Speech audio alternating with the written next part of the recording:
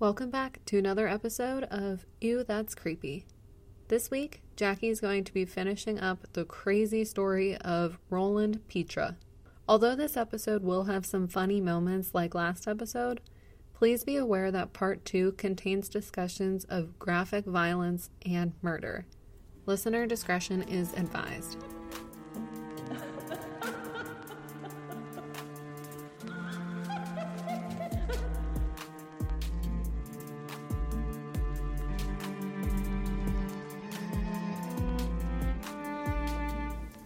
What's up, everybody? Welcome back to the podcast. We are back with another episode of Ooh, That's Creepy. And today I'm going to continue on with my crazy story about Roland Petra Jr. and his crazy antics of wreaking havoc. I can't wait for you to finish this story.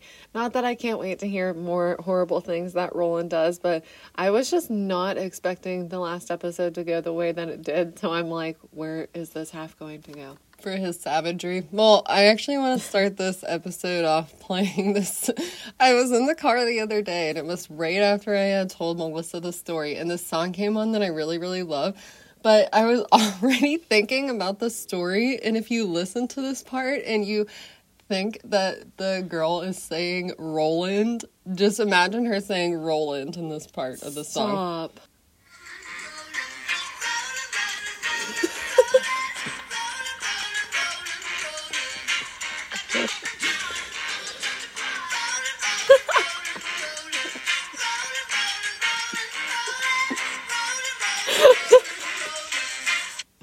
Okay. Oh my gosh, that is so funny. So her singing Roland is gonna lead us right into this episode. Okay. That did make me, oh my god, it sounds exactly Doesn't like she's it? saying Roland. And I was literally thinking of the episode, and I was just like, what? Oh my god. So where I left off last time was that Cheryl had worked her night at the little store, PJ's. She went home. She was supposed to work the next morning at PJ's, and she never showed up. And then on Monday, she was supposed to work at the car place that she works at, and she didn't show up at the car place on Monday either. Roland's wife, correct? Yeah, Cheryl. But remember, at this point, Roland has moved in with his girlfriend named Della. Yeah, but he was still friends with Cheryl, and they were apparently. Yep. So Roland said that the last time he talked to Cheryl was on the phone on Saturday night when she was working at PJ's. He was asking her about the kids, making small talk and all that stuff. And he said on Sunday morning he got up to get the paper, put gas in his car. I guess he does that every Sunday. And he called Cheryl that night, and she didn't answer, and he said he was a little worried, and it was not like her that she didn't answer. So police did search his and Della's cars because, it's Roland, yeah. And he's sketch, so Roland. That's the police when they saw that someone else, that new Roland was missing. Literally, once Cheryl was missing, that was the police. Just they know. Play the theme song. Yeah. So, they did search his car and Della's. They didn't really find a whole lot. They found, I think there were a couple bloodstains on Della's car. Not, a whole lot. Just, red drips. But it wasn't, super suspicious. That's suspicious to me. I think it wasn't anything crazy, so okay. I don't know. But they searched the home that they shared together and didn't find a whole lot there either. But they did see that Roland had a pair of glasses, and there was a tiny, tiny speck of blood on the pair of glasses. One of the detectives pointed this out, and Roland literally almost collapsed. They said he literally almost fell. He was so shook by them pointing out this speck of blood on his glasses. What is up with him just being catatonic when he is, presented with something by the police? He just turns into this, he's, just a shell all of a sudden. A shell of a man. He just becomes, stuck in the headlights and can't move. I don't know, but, yeah, he doesn't go catatonic at this point, but he almost collapses. And they're like, give us the pair of glasses. And his hands are literally shaking when he's handing over the glasses, like something out of a movie. Jeez. But the little speck on the glasses, it was so small that they couldn't get any DNA from it. So, damn it. Maybe if he didn't have that crazy ass reaction, they wouldn't have thought anything of it either. Right. Police figured that Cheryl had never made it home, and because they went to her apartment, or not her apartment, the home that she was staying in, and everything in her place was like fine. It didn't look anything was amiss or anything like that. So they just assumed that Cheryl had never made it home that night after working her shift at PJ's, and that she had probably been followed, and somehow somebody got her to stop her car and pull over, and then that person abducted Cheryl in her own vehicle by force. Okay. And they haven't found her vehicle yet, right? No. Okay. So, police interviewed Della as well. She says that she got up at 5 at Saturday morning. She had to study for a test because she's still in nursing school. And Roland got up a little bit after her and said that he was going to go take some photographs, like photography photographs of the sunrise. But the weather wasn't very good. It stormed that morning, and Roland had gotten back around 10 and said that he had some car troubles that took him a little while. He was murdering someone. And then he took Della's kids and Bebe, whatever the pronunciation of her name is. Baby. Roland took the kids to the roller skating place, and they were all home by 4. Della said none of them went out that night. They all watched TV and all stayed in, and she went to bed around in between like 9 and 10 because obviously she's had a long day, and Roland stayed up to play Monopoly with the kids. It was around 11:30 when Cheryl was supposed to be leaving work, and Della remembers it was around 11:30 that Roland came up to bed, and after a few minutes, he was like, I think he like got into bed and then said something, he wasn't tired or whatever, so he went back downstairs to watch TV a little more with the kids. So he could have snuck out. He could have. When he finally came to bed, Della was kind of dozing off, like half asleep type, and she says she does remember turning over, awakened from him walking into the room, and it was 12:30, and the two made love, which I don't understand how that happens if you're, like, half asleep, but whatever. I never understand that either. I feel like that is totally something people, I mean, I don't know, actually. Maybe there's a lot of people out there who are like, yeah, I do that all the time, but for me, it's like, it can't be like that. I feel like my breath would smell. Yeah, I don't know, but that happened. Okay. And so Della said she woke up on Sunday around 5 again, early waker. Roland was still asleep beside her. How are you waking up at 5 after love making at 12:30? I have no idea. Like, you got literally maybe 4 hours of sleep. Greg, Cheryl's boss, basically, recalled that Cheryl was supposed to work at the car place Monday morning, and when she didn't show up, it was kind of sad because immediately people thought that Roland had something to do with it. Aww. Like, people at the car place, because they just knew he was sus. On Wednesday morning of the week that Cheryl went missing, some men were near Lake Union, and they found a woman's purse with a wallet and papers floating in shallow water, and it had Cheryl's name on it. Oh, no. Eventually, after looking around the general area of Kitsap County near Lake Union, police found a silver Topaz, which is the kind of car Cheryl drives. It had a Bay 4 logo in the window, so they clearly knew it was Cheryl's. Somebody, they towed the car, and, like, whoever towed Cheryl's car called the police and actually said that same day they had towed another car that was left very close to Cheryl's if police wanted to check it out. So they did. It was a van, and the inside was dirty as hell. They said it looked like someone probably was living in it. Ew. But the car wasn't registered at all. Like, it was not ever owned by anybody or a dealer, so kind of weird. How does that happen? I have no idea.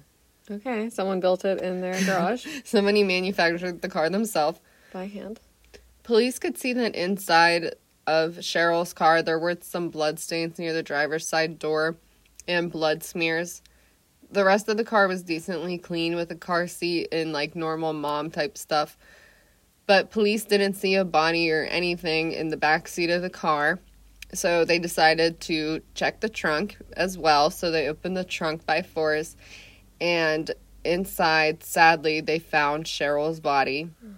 Police said they were pretty surprised because they didn't smell like decomp or anything like that, so they really weren't expecting to see a body or anything in the trunk. Her body was wedged in the trunk with her face covered in books and magazines, and she was on her back with her head towards the passenger seat. How could someone do that to poor Cheryl? I don't know. She had on blue jeans and aqua t-shirt. Her jeans pocket had blood on it, and the book covering her face was called They're All Dead, Aren't They? Which was sadly a book that Cheryl had actually really enjoyed, and it helped her during some dark times in her life, so it was a favorite of hers. So do they think someone did that, like, on purpose? Because it was her favorite, or just because it was in her car? I think probably because it was just in the trunk, but it's still kind of ironic. Tragic. Either way, I hate Roland. Clearly he had something to do with this. Yeah. So Cheryl had severe face injuries that made it clear that she had been repeatedly beat in the face with something, and possibly the lid of the trunk. There was blood. Oh my God. Yeah, there was blood. I should have said graphic warning for this episode. Sorry. Yeah, what the hell, Jackie? Last episode was like the Judah boys, like Roland. I mean, it was bad, but this episode is like... Yeah, sorry, this one is bad. There was blood, and it gets worse, so I'm sorry. Thanks. There was blood spatter on the lid of the trunk and blood tissue and teeth around Cheryl's body in the trunk. The coroner found that her hands were bound behind her and her shoes were removed. Roland talked to the police a week later and stated that he talked to Cheryl on the phone Saturday night, as he said before. He said he woke up early Sunday morning, put gas in the car, and then he came back home for a bit and went to the Seahawks game, which was like all day, with Della and her family. He said, yeah, he was worried that Cheryl didn't answer his phone call Sunday night, and when police informed him that Cheryl was found dead, he seemed sad and he was eager to offer the police help and anything that they needed. So, the autopsy of Cheryl revealed that she had died from being struck in the face, and she could have been strangled, but her hyoid bone was not broken, so probably not. They said that she probably fought back because she had many leg bruises. And in the car, in Cheryl's car, police recovered a piece of rope and some other small little things that they bagged up for DNA. Police did notice that the taillight wire was disconnected from the taillight, and they assumed that Cheryl probably tried to disconnect the taillight in hopes that they would get pulled over for a burnt-out taillight, which is so sad. This story is breaking my heart. It's like last time it was, like, not funny, but, like, shit, I wasn't expecting it to be like this. Yeah, this part's really rough, but I will say there's some parts of the story that are a little comical to come, so... Yeah. It's just sad because, like, Roland is obviously a piece of shit and doing his own thing, but, like, Cheryl had nothing to actually do with that when he was being that way, so, like, that's what makes me sad, because it seems like as much as she loved Roland, she still was trying to get away from him when he was doing all his craziness. Yeah, and there's no need for Cheryl's murder to have been this brutal. Yeah. Absolutely no need. There was no need for Cheryl to even die. Roland and her separated. Seriously, so. I mean, maybe it wasn't him. Maybe I'm judging too soon, but I'm clearly thinking he had something to do with it, so I'll let you continue. Well, he does have a rock-solid alibi, I will say that. But shit. There were 6 teeth, 6 of Cheryl's teeth that were not found, that police thought probably had fallen out, like, were probably, like, somewhere in the dirt on the road, not, like, taken or anything creepy like that. Yeah. Police also believe that she was probably beat with a tire iron and then placed in the trunk, and maybe also beat with the trunk lid. Cheryl had her funeral, and Roland attended. He was seen there to be very, very upset, crying real tears, not crocodile tears. However, afterwards, he did obviously try to claim Cheryl's life insurance policy and her Social Security benefits.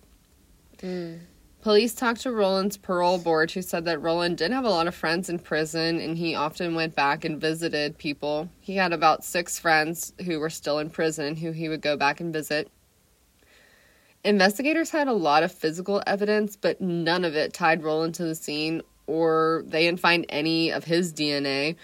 They didn't really find anything that could place anybody there. So the case kind of became cold. Even though police were, like, obviously still investigating it, it just kind of trailed off. Yeah, because it's so brutal. It seems like it doesn't seem random. So it seemed like it has to be Roland, but he has this alibi. So it's like, okay, how can it be Roland? Yeah, and even if, I mean, Della did doze off for, like, I'd say an hour and a half. But it is kind of like that's pretty tight frame for somebody to do all of that in an hour and a half. He would have had blood all over him from doing something so brutal. If he did that in an hour and a half, it was like, you're coming back and immediately going back in bed. You're not showering up or whatever. Yeah. So police trace any calls made to Cheryl, Roland, or Della around the time of the murder. Oh. Keep in mind, though, that this is the 80s, so it's like, they're looking at it in a different way than we would today, but they find that 2 collect calls were placed from the jail to Roland, one on October 15th, which was 15 minutes long at 10:23 p.m., and one on October 18th at 7:52 p.m. that was 7 minutes long. Okay. So that's right around the time of Cheryl's murder. That's so weird, though. He's calling the jail. No, the jail was calling him. Oh. It was from the jail to Roland. Huh, okay. But, yeah, also keep in mind, he has, like, 6 friends still in jail. He has the jail boys now. Yeah. Said bye to the judo boys. No longer has the judo boys. It's the jail boys now. Della and Roland ended up getting married in December. He officially became the stepfather to Della's 2 children, and vice versa. Della, the stepmother of Bebe and Andre. Della's son was 14. In the book, they call him Tim, but I don't think that's his real name. But I'm still just going to call him Tim, obviously, because I can't find his real name. Okay. He was, 14, so a rough age, and him and Roland obviously clashed heads. Yeah, he's like, hey, I know that you actually were wrapped up in 2 different murders now. Nice to meet you. You're also my stepfather. Yeah. On February 13th, 1989, so a bit after Cheryl's murder, which happened in October, something strange kind of happened. Okay. A reporter for the local paper got a call from somebody who asked for him by name, saying that they had killed Cheryl because she said that the person, whoever was calling, Cheryl had said that they were too young for her. They said that, yeah, I don't even know. They said that the caller did sound like they were in their teens or early 20s, and they had a really soft voice, and they knew intimate details about the crime. Wait, they said Cheryl was too young for them, or they were too young for Cheryl? Yeah, rejected them because they were too young for her. Police, after they kind of like got this tip, had one lead that kind of fit that scenario. It was a kid who knew Cheryl, who people said was kind of an awkward teen, and they said like he seemed the type who wanted a girlfriend but didn't really know how to get one. And Cheryl had helped him in the past fix up a resume, and she had, like, given him a ride once before when his car broke down, but she never mentioned anything to anybody about him, like, making advances to her or anything like that. Yeah. This boy's name was Albie Broxweller. Love it. Sounds like a rapper. Yeah, when they checked, he was a lot boy. I don't really know what that means. I think, like, parking lot. Bring in the lot boys. Probably. The jail boys, the judo boys, the lot boys. Lot boys on deck. They checked his lot boy schedule and his work. He had actually worked for the last time that Friday that Cheryl went missing and quit his job on Monday. Lot boy clocked out. He was seen also with a bandage on his hand in the following days. His father was contacted and said that Albie moved out recently and he hadn't seen him in a while, but he said that Albie had hurt his hand fishing. That's what the bandage was for. Albie was eventually contacted. He did act pretty sketchy. He said that he had a hard day that Friday and got into a car accident, and that's why he quit his job. And he said that Saturday he was with his friends until nighttime and then went home and hung out with his brother for a bit. And then on Sunday, he said he went fishing with his brother, and that was where he hurt his hand. Okay. Sounding a little suspicious, but okay. Well, they did interview his brother and friend, and they both completely backed up the story. Oh, okay. Yeah, and he did act pretty sketch, and, like, when they kept asking him, eventually Albie specifically said, "I didn't kill that bitch." Oh. Yeah. Why do people say these things when you're, like, with the police? You don't want to get in trouble for it, but you're going to refer to her as a bitch. Okay. I have no idea. But after some investigating and after people did confirm his stories, the police concluded that Albie was innocent, and even though he might be weird and a little rude, he didn't have anything to do with it. Okay. And there was no way for them to trace who placed the call because it's in the 80s? Mm-hmm. Okay. And, like, in the jail. So, Shit. like, who would have done it? I mean, and who placed the call with, like, the voice to that reporter who said that? No. They don't know that. Damn it. So, things weren't going so great for Della and Roland. Oh, I'm so surprised. Yeah, he later tried to become a registered nurse, which he had went to school for. But Didn't he do this with Cheryl? No, like, he is still in nursing school during his relationship with Della. Oh, my God. So, once he gets out of nursing school, he tries to, like, actually be a registered nurse, which you have to apply. He was denied because of his record, because of the murder conviction, so he can't become a registered nurse, which somehow he just thought that would never come up and everything would be fine. Roland. So he was denied being a registered nurse, and Della became the main source of income, because obviously she did become a registered nurse. Roland and the stepson, Tim, also began to fight a lot more, since Roland was left to basically be a stay-at-home dad and take care of the kids. Awkward as hell. Yeah, and he was always around the stepson, who they just butted heads, so things weren't going great. Bebe began to feel weird about her dad. She just, like, started just having not good feelings. She was getting older, and as she got older, she remembered the night Cheryl's disappearance. And while Roland stressed to the police that he stayed up late that night to watch a wrestling match with Bebe and the stepson, she recalls now that she was old enough that she didn't stay up that night and watch wrestling. She said that she remembers that she was actually really tired and went to bed early, like right around the time that Della did. Okay.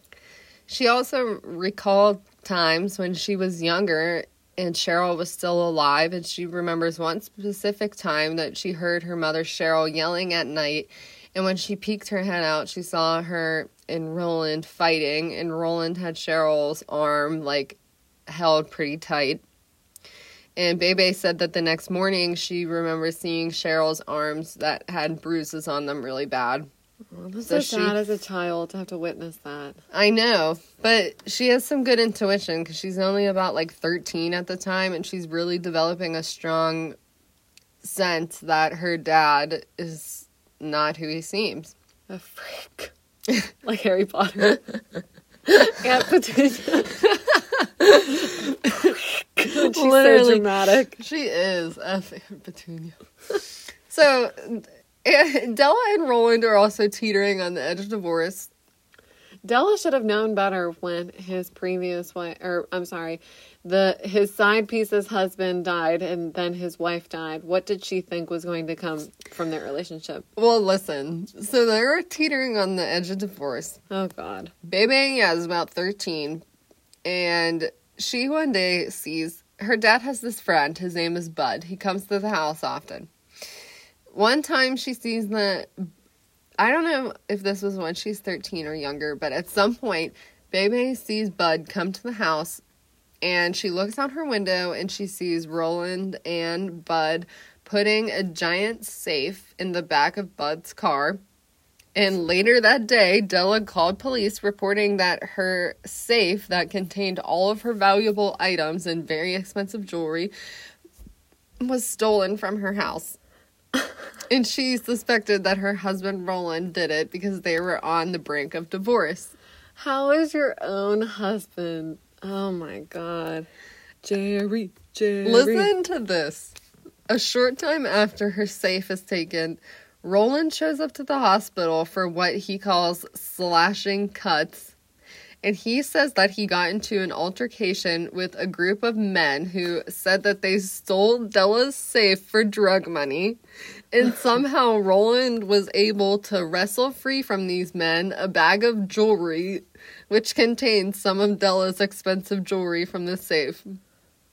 Oh my God. Why? You would have such a better chance at just trying to pawn all the shit. He's like, I remember when I taught all those judo classes, I used those moves to get the jewelry back. Duh. Yeah, and he says they basically kicked his ass, but somehow he still got a bag of jewelry off one of them. And why they just approach her and they're like, slash. Here's all of her jewelry. We stole it, by the way. Slash. What was their intention? Well, it was actually the only pieces of jewelry they had were like the most inexpensive, like the lowest on the totem pole of Della's jewelry. They're like, you want these Claire's earrings back, bitch? Yeah. Slash. Roland must not have cared too much about that much. He was willing to give it up to somehow make himself what he thought would look good. That is the worst story I've ever heard. Yeah. Roland also shortly after this event claimed that he suffered from a stroke that left him having lingering seizures that only seemed to happen when he was at the Social Security office filing for benefits for disability. Like, I cannot make this up. Like, he literally said that he suffered from a stroke and now had seizures, but the only time anyone ever saw him suffering from a seizure was when he was filing for disability in the Social Security office. Oh my God. Somehow he only had seizures, when he was in the actual office. Soon he's going to get cancer again, and he's going to be terminal again. Right. Jeez. I'm half expecting him to be in a wheelchair, and then, to do the old, I'm just, in a wheelchair, I can't walk, and then stand up as soon as the police turn around. Ugh. Roland picked up a new hobby, too, which was going to church. It's 1993, Roland had moved out, and Della had been watching his kids as her own, because she was actually scared of him at this point, so she basically took Roland's kids and was like, you're not getting them back. Yeah. And good for Della, honestly. I don't blame her. She's like, you've suddenly developed schizophrenia, or seizures. Could be schizophrenia. It might be. And Roland also began having an affair with a married woman at the church. How do you meet at church and you both have an affair? Okay. I don't know. Okay. Just when you think the story can't get, wilder. Oh, well, girl, we're gonna get into more wild stuff. On March 21st, 1993, police received a very frantic, hysterical phone call from none other than Tim, Della's stepson. Oh, gosh. Tim was frantic and said that a robbery had just occurred at his house and he needed the police to come immediately. And when they did, he had a very odd story to tell them. He said that somebody had called him that day when he was home alone. It was a bit earlier, and it was from a woman who was flirting with him on the phone, basically. Isn't he 14?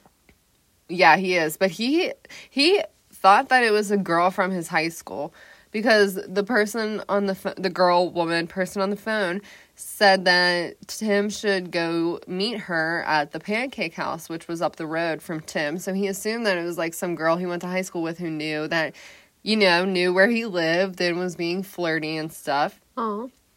So Tim said yeah, and he walked up to the Pancake House, and he was looking around, waiting. He didn't see any girls he knew, so he just waited for a little bit to see if anyone was going to show up. And nobody did, so he went back home. And when he re-entered his house, he just had a really weird feeling when he closed the door behind him. And a really awful feeling that he wasn't alone. Ew, oh my God. And he actually heard a noise upstairs that sounded like the noise of somebody brushing up against blinds. Ew. Oh, that actually just made my heart sink. This whole part is horrific. I have anxiety already. So, Della was working, and his siblings, Bebe and Andre, were supposed to be with Roland. So, Tim believed he should have been home alone. Right. So he's in a fucking Scream movie now. He went to turn on the stairway light, and it was out for some reason. So, he went upstairs to his bedroom and went to turn on the light, and it was also burnt out. All of a sudden, a man in a ski mask burst through and shoved a rifle in his mouth. Tim said that he could actually tell from the streetlights that the person holding the gun was a woman. What? And when Tim began to scream for help, an actual man appeared, and they both began to tell Tim to shut up, and he recognized that the woman's voice was the caller on the phone. What the hell? Yeah, so wherever Della had been living at this time with her children, it had, like, I don't know if it was an actual apartment building or, like, a house divided into sections, but there were neighbors and people living above Tim. So he began frantically screaming for help and just freaking out. So bad that a neighbor, like, yelled up and I think said, like, we're calling police or something. And the two intruders ran out of the house, and Tim was frantic and shook and called 911. So were they trying to, like, kidnap him? Because if they were trying to kill him, I feel like they would have just done that. Yeah, I'm assuming kidnap him. But oh my gosh. Tim was really freaked out, but he had a bad relationship with Roland. So he, like, said, I don't trust Roland. Like, it could be him. So police go to interview Roland, and he says that during this time, he suffered from a blackout spell, which was caused by his stroke, and he couldn't remember what he was doing. How convenient. He's like, I was at the Social Security office, I think, and then I blacked out. Yeah, I don't know. After I got my check, though. Yeah. One thing that was suspicious that was found at Della's was 2 duffel bags, and it was weird because Bebe recognized them as hers, that they were her bags, but she said the last time she saw them was earlier that day, and they were in Roland's car. He's gonna try and implicate Bebe like a 13-year-old held up Tim. Right? In the bags, there were flashcards that were basically supposed to be, like, talking points from Tim talking to Della, saying that he needed Roland's help and that he poisoned Roland. They were like cue cards instructing Tim to say this. What? In the bag was also some of Della's missing jewelry from the safe. Oh my god. And Bebe was able to identify the writing on the cue cards as Roland's. He is so brazen and so idiotic at this point. He's not even, like, trying that hard. He doesn't even care at this point. He literally does not care. So, the woman that Roland from the church who he was having an affair with, she's called Beth in the book. Again, I don't think that's her real name, and honestly, I wouldn't want my real name to be in this story either. She, shortly after this, comes to the police and says that she knows stuff about Tim's attempted robbery. And she said that Tim was actually the mastermind behind the plan, and Tim had approached her to help him set up a plan to make Roland look really bad so that his mom wouldn't get back together with Roland. A 14-year-old was this mastermind.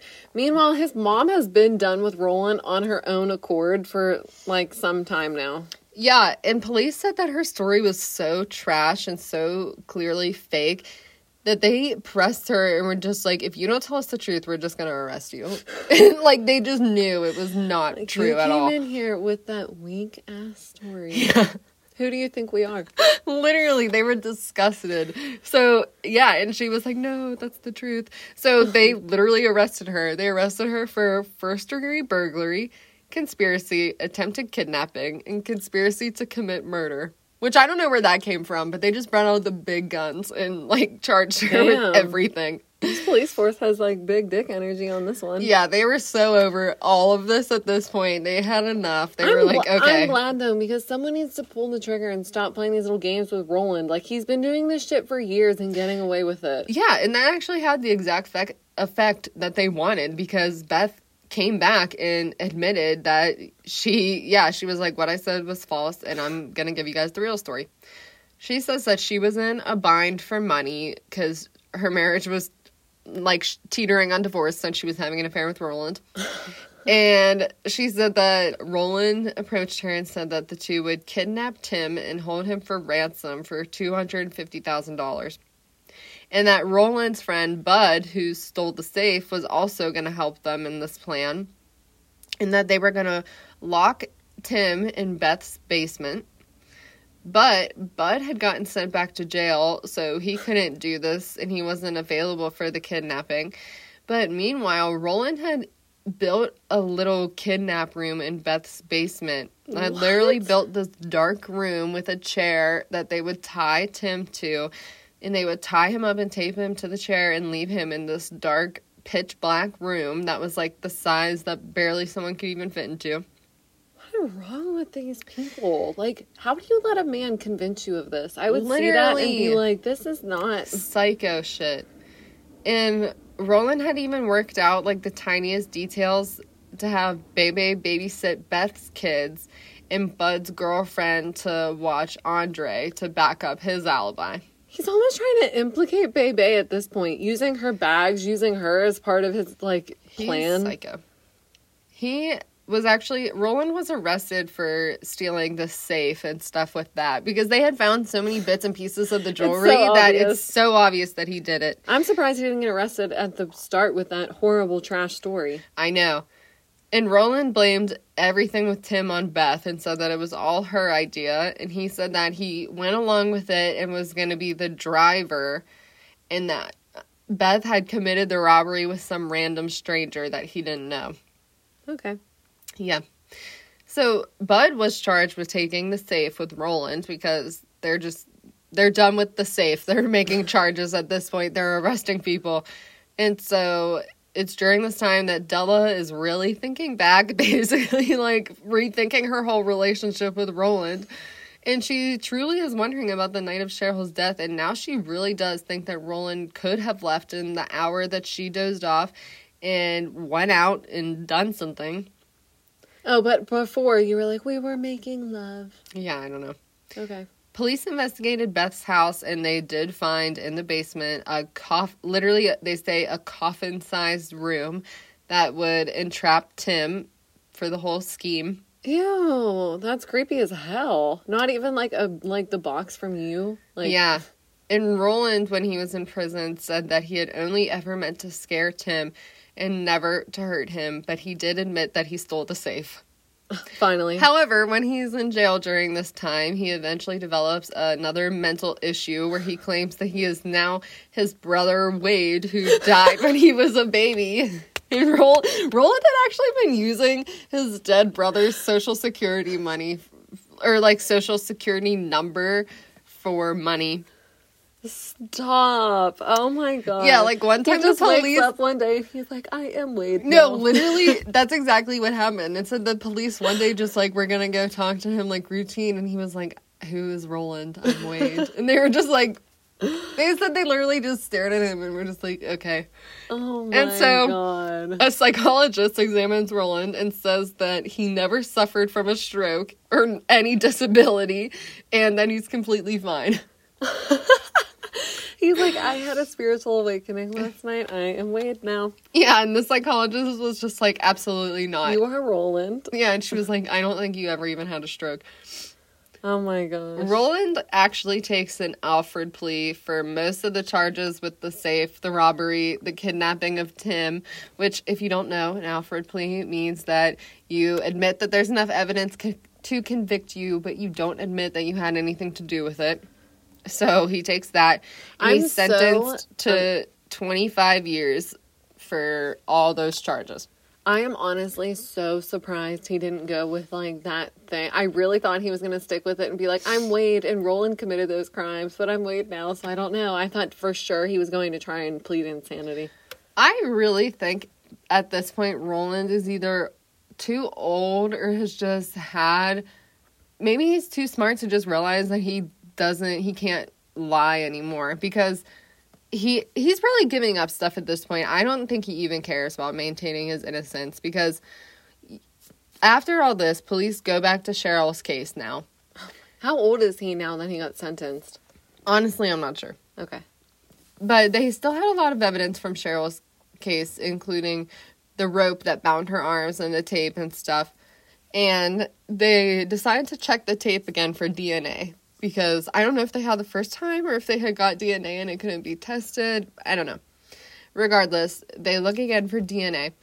And they actually find DNA. And they get a hit of someone who is in jail. Oh.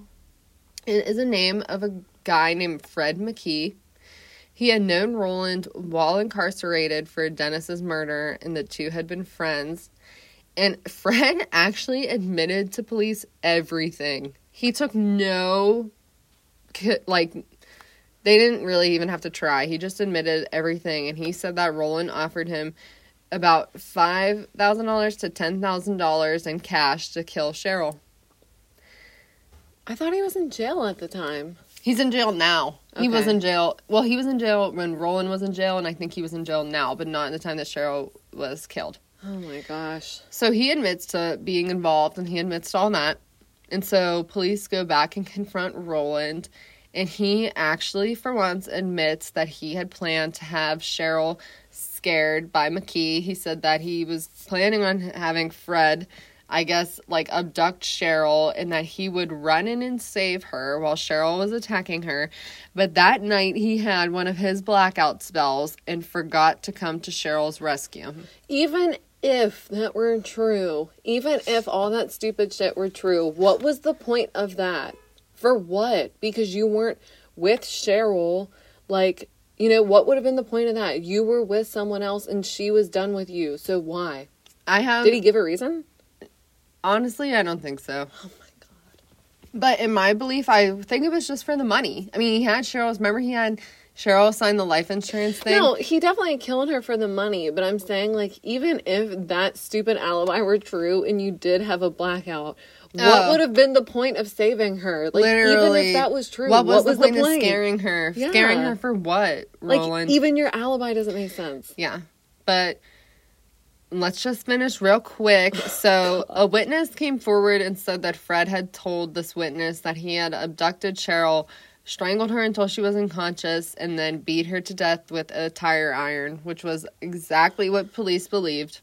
Horrible, disgusting, fool, piece of shit. Roland takes another Alfred plea on Cheryl's murder and is sentenced to 40 more years, so he's probably never getting out, because he's at least 40 or 50 at this time. He was sentenced to 25 for stealing Della's safe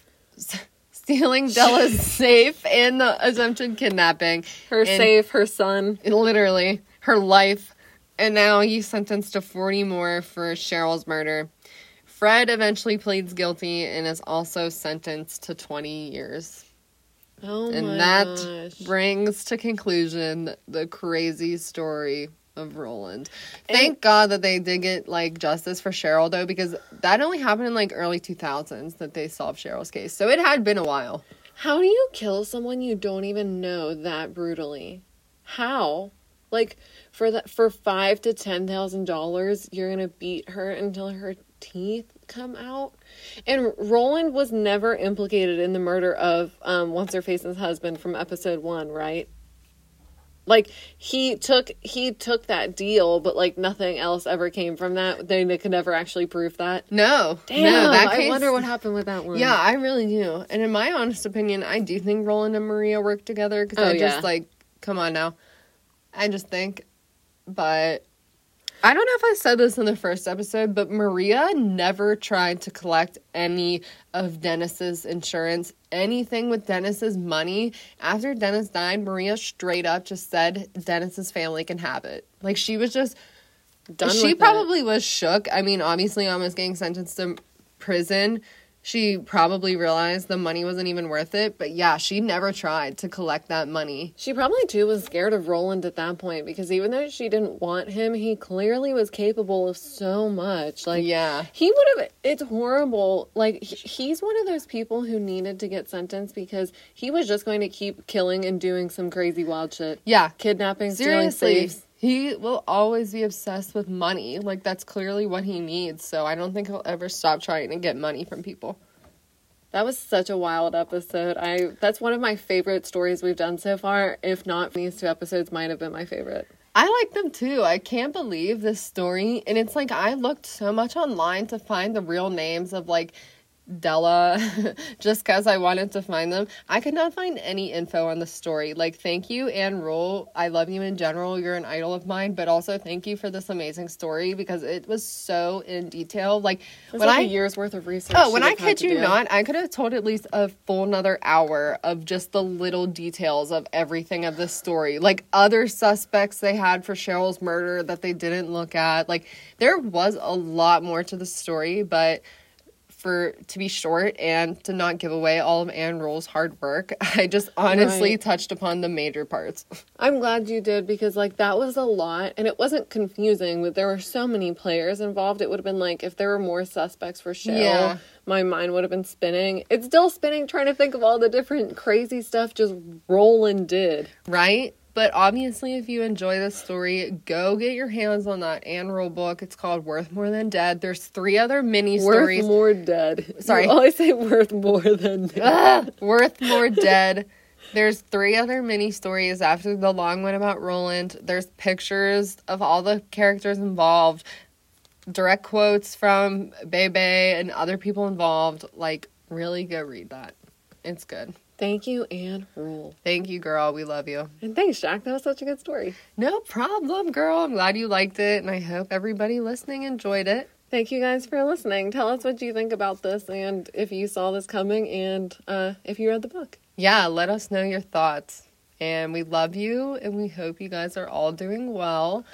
And we will see you guys again soon for another episode. Yep. If you're going back to school, have a great first couple of weeks. We love you guys. Wishing you all the spookiness in your first couple weeks and moving into September. Whoop, whoop. Whoop. We love you. Thanks for listening. Bye. Bye. Want to creep on us? Follow us on social media at Ew, That's Creepy Podcast, or send us an email at ewthat'screepypodcast@gmail.com. Don't forget to rate, review, and subscribe. Thanks, creepy cats.